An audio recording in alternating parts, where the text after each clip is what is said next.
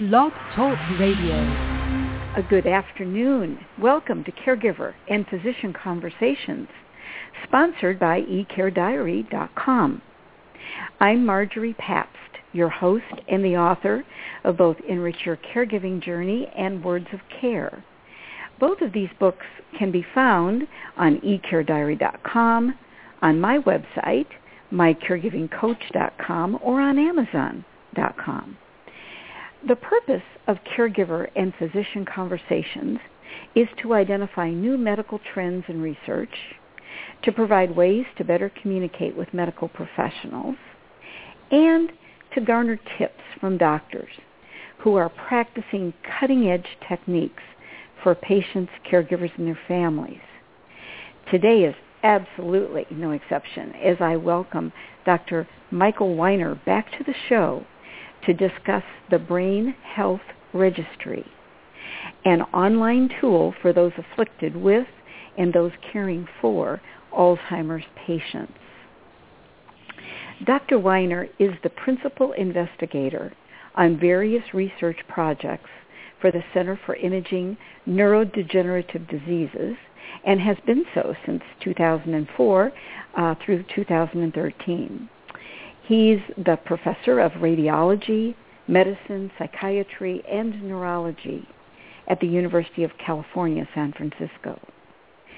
Dr. Weiner's groundbreaking work is widely published, and his grants have included studies of Alzheimer's disease, vascular dementia, frontotemporal dementia, HIV/AIDS, and Gulf War illness, to name but a few. Dr. Weiner attended Johns Hopkins University and the State University of New York, was a resident at Mount Sinai, and a fellow at Yale. It is my pleasure to welcome you back, Dr. Weiner. Oh, it's great to be talking to you again. Great.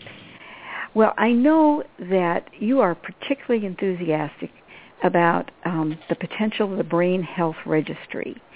So please tell our listeners what it is and why it really matters.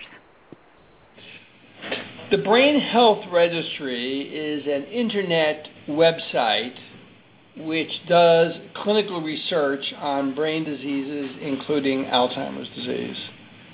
The idea of the Brain Health Registry is to try to find a less expensive and more efficient way to do clinical research. We all want the same thing. We all want to find effective treatments and preventions and cures for Alzheimer's disease and other diseases that affect the brain. Everybody wants that, but we recognize that it's very difficult to find these treatments and cures. It's a very, very expensive process for researchers to do clinical studies and try out different kinds of drugs and enroll patients. And for example, to do a typical trial of a treatment for Alzheimer's disease, the cost would be between $120 and $150 million. $120 to $150 million just to do one big trial. Oh. And it's kind of currently estimated that the cost of developing an effective treatment for Alzheimer's disease is going to be about $1 billion. That is, if a company is going to have a treatment in the end, a pill that really works for Alzheimer's disease, the company is going to have to invest $1 billion to get to that pill. And the reason why is because it's just very expensive to do this kind of work. And a big part of the expense is the cost of enrolling people into clinical studies. To get people to come to a clinic, ask them information, perform tests on them, just takes a lot of time, a lot of effort, lots of salaries, et cetera, et cetera, et cetera. So it's a very expensive business. So I'm very much involved in all of this. I have the largest grant in the world on Alzheimer's disease. It's called the Alzheimer's Disease Neuroimaging Initiative. So we have a huge project which we're following more than 1,000 people across the United States and Canada, and they're getting all kinds of tests. And our budget is $12 million a year for this big project. And I see the costs, and I see how expensive it all is. And I've been asking myself, is there a better way to do this? Is there a less expensive way where we could get information without spending so much money? And I came up with the Brain Health Registry, because the Brain Health Registry is a way to do research on the Internet. So in other words, if a subject wants to get involved in brain research, they don't have to go to a hospital and go to a clinic and be interviewed. They can simply go to a website and sign up and answer some questions and get involved with the research project. So if any of the people who are listening to me are interested, all they need to do is go to brainhealthregistry.org, or just put on your search engine, Google Brain Health Registry. You will see our website, and all you got to do is click on Join, sign a consent form, and you're in. And I can explain more about what happens. Yeah, this is wonderful news, Dr. Weiner. And congratulations, and thank you for your innovative work and moving forward and not just doing the traditional way. You've really broken the paradigm for everyone. So how does it work? So let's say I go online and I sign up as you've mentioned, and then how does it work? My information is commingled with other types of information, and so there's a couple of aspects to this project. It's a website project. It's run under the auspices of the University of California, San Francisco, which is my university. So all of the information is completely protected and private and cannot be released. And so your whatever private health information you give and your name and all of that is very, very carefully kept, like a medical record. But when you go into the site, the first thing you would do is you would give your email address as your username, and you would choose a password so you can come back into the site whenever you like. So you put in a username and a password, and then you click Join or Submit, and the next thing you'll see is a consent form. It's a very simple one-page sheet that explains that your information will be kept private, and explains that there are very little risks to you to this project, and explains that the data will be shared with other scientists but not your private information. And then you sign the consent form by just clicking on a box, and then you're into the main part of the website. Now, the main part of the website has a number of features to it. But the first feature you will see is a series of questionnaires about your health, about your memory, about your diet, family history, physical exercise, lifestyle, alcohol use, sleep, and your mood. There'll be questions about, are you depressed? Are you feeling anxious? Questions about emotions. So we are trying to capture a lot of information about each subject through these questionnaires, because we're interested in how brain function correlates or relates to diet and exercise and depression and sleep and family history. Right. Yes. Right. And then after you've answered all these questions, which only take about 5 minutes, then there are some tests that you can take, which we call cognitive tests. These are essentially a kind of a memory test. They are tests that you will see something like a playing card or some other kind of a picture, and then you'll be asked if you remember it. They're fun to take. It's kind of like a bit of a game. In fact, one of the companies we're working with is Lumosity, and Lumosity is a computer game company. And we are using some of the tests that were generated by this computer game company because they're fun to take. They're colorful and fun to take. So we work with a company called Lumosity and another company called Cogstate, who also makes these neuropsychological tests. And people take the tests, and then we see how they do. That's basically what you do. Then Can in I the future... Can I go back in? Oh, I'm sorry. Go ahead. Sure, please. Go ahead. I was going to ask, can I go in as a user then and review my information or update it or try the game again, that sort of thing? Yes, you can. You can go back and you can take the tests over and you can retake things. You can take the questionnaires over. And also we will be prompting you. We will be sending email reminders about every 3 months or every 6 months for you to come back, because we want to get what we call longitudinal information. That is, we don't just simply want you to go once. We'd like for people to come in and do all these things, which might take them 15 or 20 minutes at the most total. And then several times a year, we'd like people to come back. Because one thing that we're interested in is seeing if some people are changing. You see, the best way to really get a handle on Alzheimer's disease is to catch it really early. That is, to catch it in people who are normal, who are just beginning to have a problem. And the best way to pick that up is by the performance on these neuropsychological tests. So we can look at the scores of the tests over time, and we might be able to see whether somebody is starting to go a little downhill. That person who's going downhill might be a very good candidate to go into a clinical treatment trial for an Alzheimer's drug. And that is the overall goal of this website, is to find people who we could then enroll into clinical trials.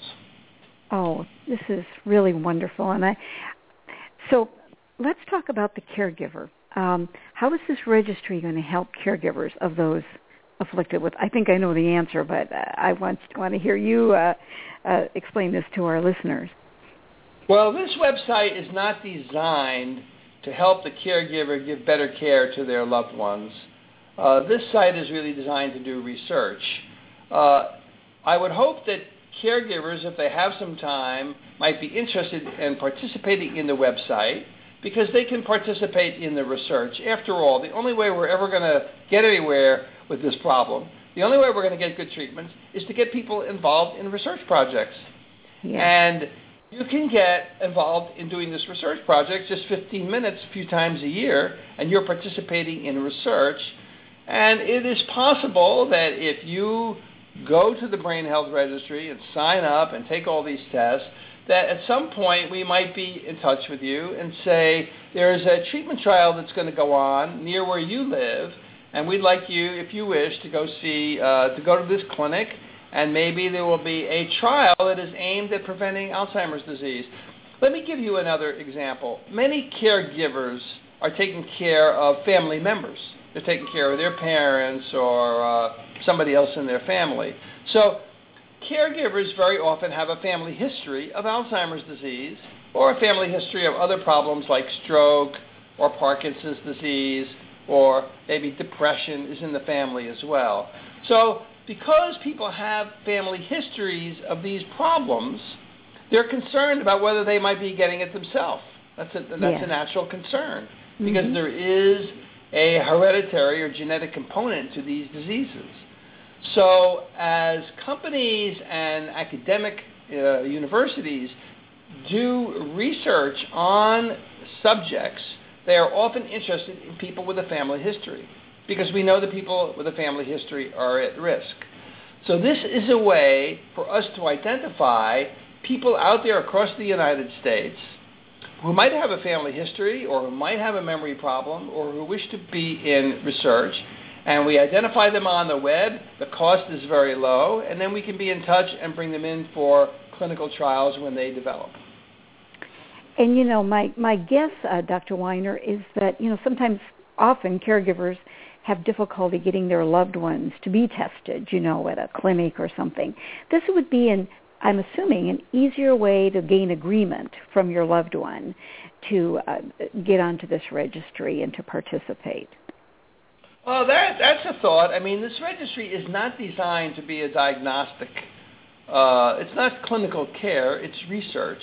But it may be that if you have somebody in your family who's having some memory difficulties but doesn't really want to face up to it, maybe having them go to this website and signing up and taking the test, maybe they'll come to realize, gee, maybe they've got a problem, and maybe this would help them come to some better awareness of their own situation. This is often a problem, especially in the early stages of Alzheimer's. People either are not aware of their problem or they're really in denial. That is, they're aware of it, but they don't want to admit it. Exactly. I think we've all seen that. I can tell you, my mother was a perfect example of a person who never really would admit that she had a problem. Even now, when she has dementia, she would never admit that she's had a problem. She has a lot of pride in her abilities, and she's always thought that the problem was with us, not with her. So this is very frustrating for caregivers because sometimes people want to be more independent than they really can be. And the hardest time of my entire life, I mean, I'm a 72-year-old person, so I'm not a youngster myself. But the most difficult thing I've ever had to do in my entire life was deciding that my mother could no longer take care of herself. And she was very angry at me, and it really hurt. But I knew I had to do it because she was a danger to herself. So sometimes it's really hard for people to come to grips with that. And if working with this website helps caregivers deal with some of their loved ones, then that's great. Yeah. How is she doing now, Dr. Weiner? Well, I'm very fortunate. She's doing well. She really is doing well. My parents grew up in the Depression, and they were people who scrimped and saved every penny, and they put together a nice nest egg for themselves, and it really paid off, especially for my mother. She's had excellent care, and her physical health is good. And I mean, I talk to her on the phone. She knows who I am. I would say she is showing a very, very slow decline. She's turning 99. I mean, you know. Oh, but my. She's getting around. She's having her meals. She's dressing herself with some assistance. She knows who I am. You know, she's not talking about philosophy. I don't think she knows who the President of the United States is. I'm not sure she knows what year it is. But she's happy. She's content. Yes. That's what's important. We should all be so lucky. Absolutely. Mother, so she's worked at out home, well, right? Yeah. No. She's in a Alzheimer's care facility in Southern California. It's a facility which is just for Alzheimer's patients. It's not a nursing home. It's just for people with Alzheimer's disease. So it's a little sad to go in there because just about everybody there has some level of dementia. Sure.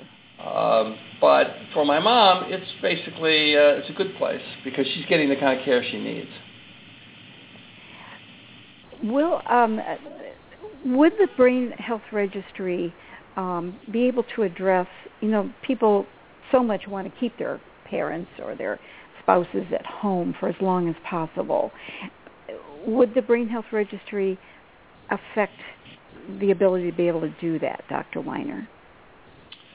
It's not designed to do that. I think that what we could do with the brain, it's an interesting idea you just bring up.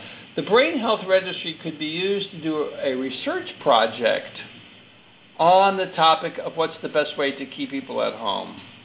Mm-hmm. That is, if enough people with this kind of issue signed up for the Brain Health Registry, we could design questionnaires and track level of independence and try to see what issues related to failure to keep people independent at home and so forth. I mean, you've got to understand that the Brain Health Registry is essentially an online website which is designed to do research, and then there's all kinds of research projects that you can do on it. And one of those projects could be aimed at promoting more home care. I should mention that the Brain Health Registry is not just about Alzheimer's disease. It's about brain. So it can be used to study traumatic brain injury. It can be used to study concussions from sports. Or it can be used to study patients with multiple sclerosis or people with postmenopausal depression. It's really a tool that can be used for all kinds of neuroscience research, that is brain research, and we're hoping that many doctors and scientists and companies will take advantage of the registry. But for it to be successful, we need lots of people to sign up. So I'm hoping that some of the people who are listening to me will just take the time to go to their computer and sign up for the Brain Health Registry. Yes, and we'll provide more information just here toward the end of the show. So, Doctor, how far along are we really in understanding the brain and how it works, and how to identify people who have high probability of memory loss, and or for any of these other diseases as well that you mentioned? Well, the brain is really complex, and I think in some ways you could say we're only at the beginning of understanding the brain and its function. And it's so fascinating because I've been involved with medicine for many years. We know a huge amount about how the heart works, a huge amount about how the liver works, and the kidney, and some of these other organs of the body. But they are so simple compared to the nervous system. There's just no comparison in the complexity. So the easy part of science is behind us, you could say. Now we've got the really tough part to really understand the brain. Nobody really understands how memories are formed. Nobody really understands how memories are stored. I mean, you would think just a simple thing as that. But the actual ability, the mechanism by which a memory is stored and where is it stored, is just not understood at all.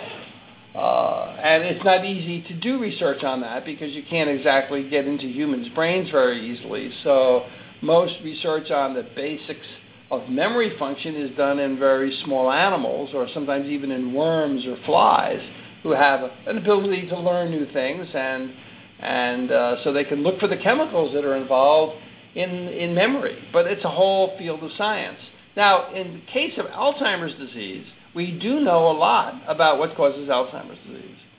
We know that Alzheimer's disease is caused by the accumulation of two proteins, amyloid and tau.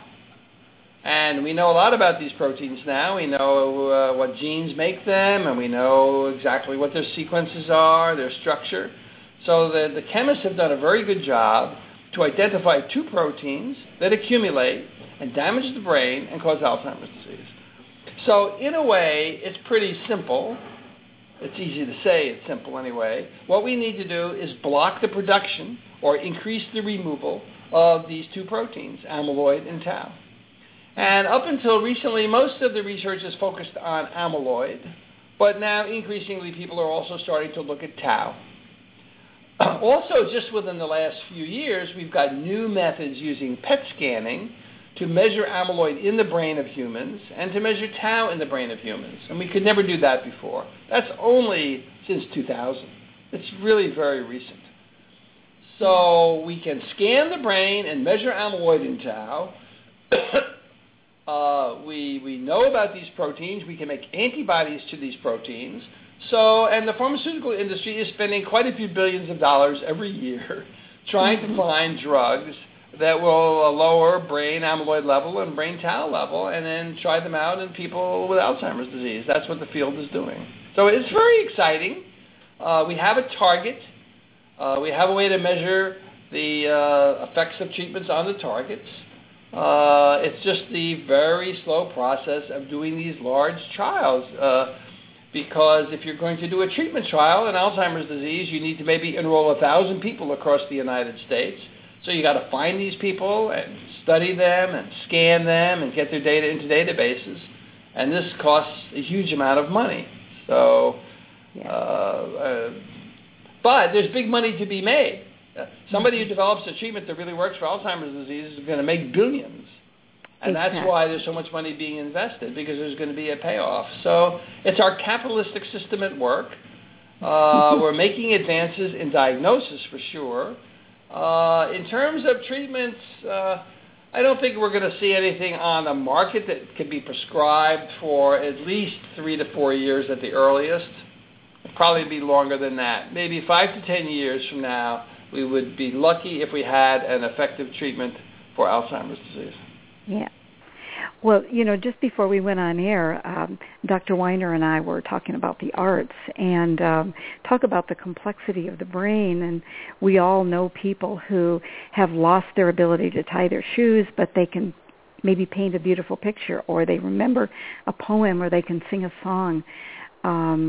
And so in many ways, for caregivers to continue to encourage their loved ones to be a part of something they can still do and to have high expectations for doing those things, I think is really important.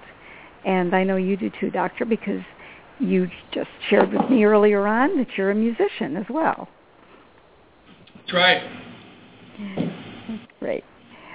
Well, we just have a couple more minutes, and so is there any question I haven't asked about the Brain Health Registry or something that I have that you'd like to reiterate as you give our listeners the information about how to sign up for the Brain Health Registry? Well, I think we've covered it. This is a way for everybody, even if they've only got 10 minutes, 15 minutes, a few times a year, to pitch in and help science. Everybody wants to contribute, but we're all busy. And we're not asking for dollars here. We're simply asking for people to spend a little bit of their time, show an interest, and join this registry. And there's no commitment. You sign in, you take some tests, and we're going to ask you to come back. But if you're busy, well, maybe you won't come back. Maybe in the future we might ask you if you're interested in getting involved with some kind of a treatment study. And maybe you'll say yes, and maybe you'll say no. That will always be up to you. But we want to enroll tens of thousands of people in this, because you can imagine that if we have tens of thousands or hundreds of thousands of people that come into our data bank through the website, it's going to really speed up trials. And if we can speed up trials, we're going to speed up getting to a good treatment, and we're going to speed up getting to a cure. And that's what it's all about. So it's time that we really start using the Internet to help stamp out Alzheimer's disease, and this is the way we're doing it. I think it's wonderful, and I want to clarify one more thing. Can a person like me, who at least at this point, I'm not suffering memory loss, any of us can sign up for this, right, Doctor? Or is it people who Anybody can sign up as long as you're over age 18. In fact, we'd like young people to sign up. We'd like to get people in their 20s and 30s and 40s and 50s, right. People, maybe the grandchildren of patients. Anybody can sign up, because we'd like to look at the effects of aging. We'd like to see how young people are different from older people. Exactly. So we're looking for men and women and people. We want people of all, not just Caucasians. We'd like people from all backgrounds, all religions, all races. We'd like everybody to sign up. Doesn't matter what you have. You could be having problems with alcohol. You could be having problems with sleep, or you could be a completely healthy person. We're interested in capturing your information, protecting your privacy, and using this for research. It's a way to make the world a better place, and there's really no downside. Well, we thank you for making that world a better place. I look forward to the opportunity to talk with you again down the line and to find out what's happening and the progress that's being made. And I can't thank you enough, Dr. Michael Weiner, for coming on the show today. Many thanks. It's my pleasure. I look forward to visiting the show again sometime. Bye-bye now. Bye-bye. Thank you so much, and thank you to our listeners. Thank you to eCareDiary.com for supporting this show. And if it's Tuesday afternoon at 2 o'clock Eastern, there's always a caregiver show. So please continue to tune in. We thank you very much, and good day. This is Margery Pabst, wishing you a wonderful rest of your day.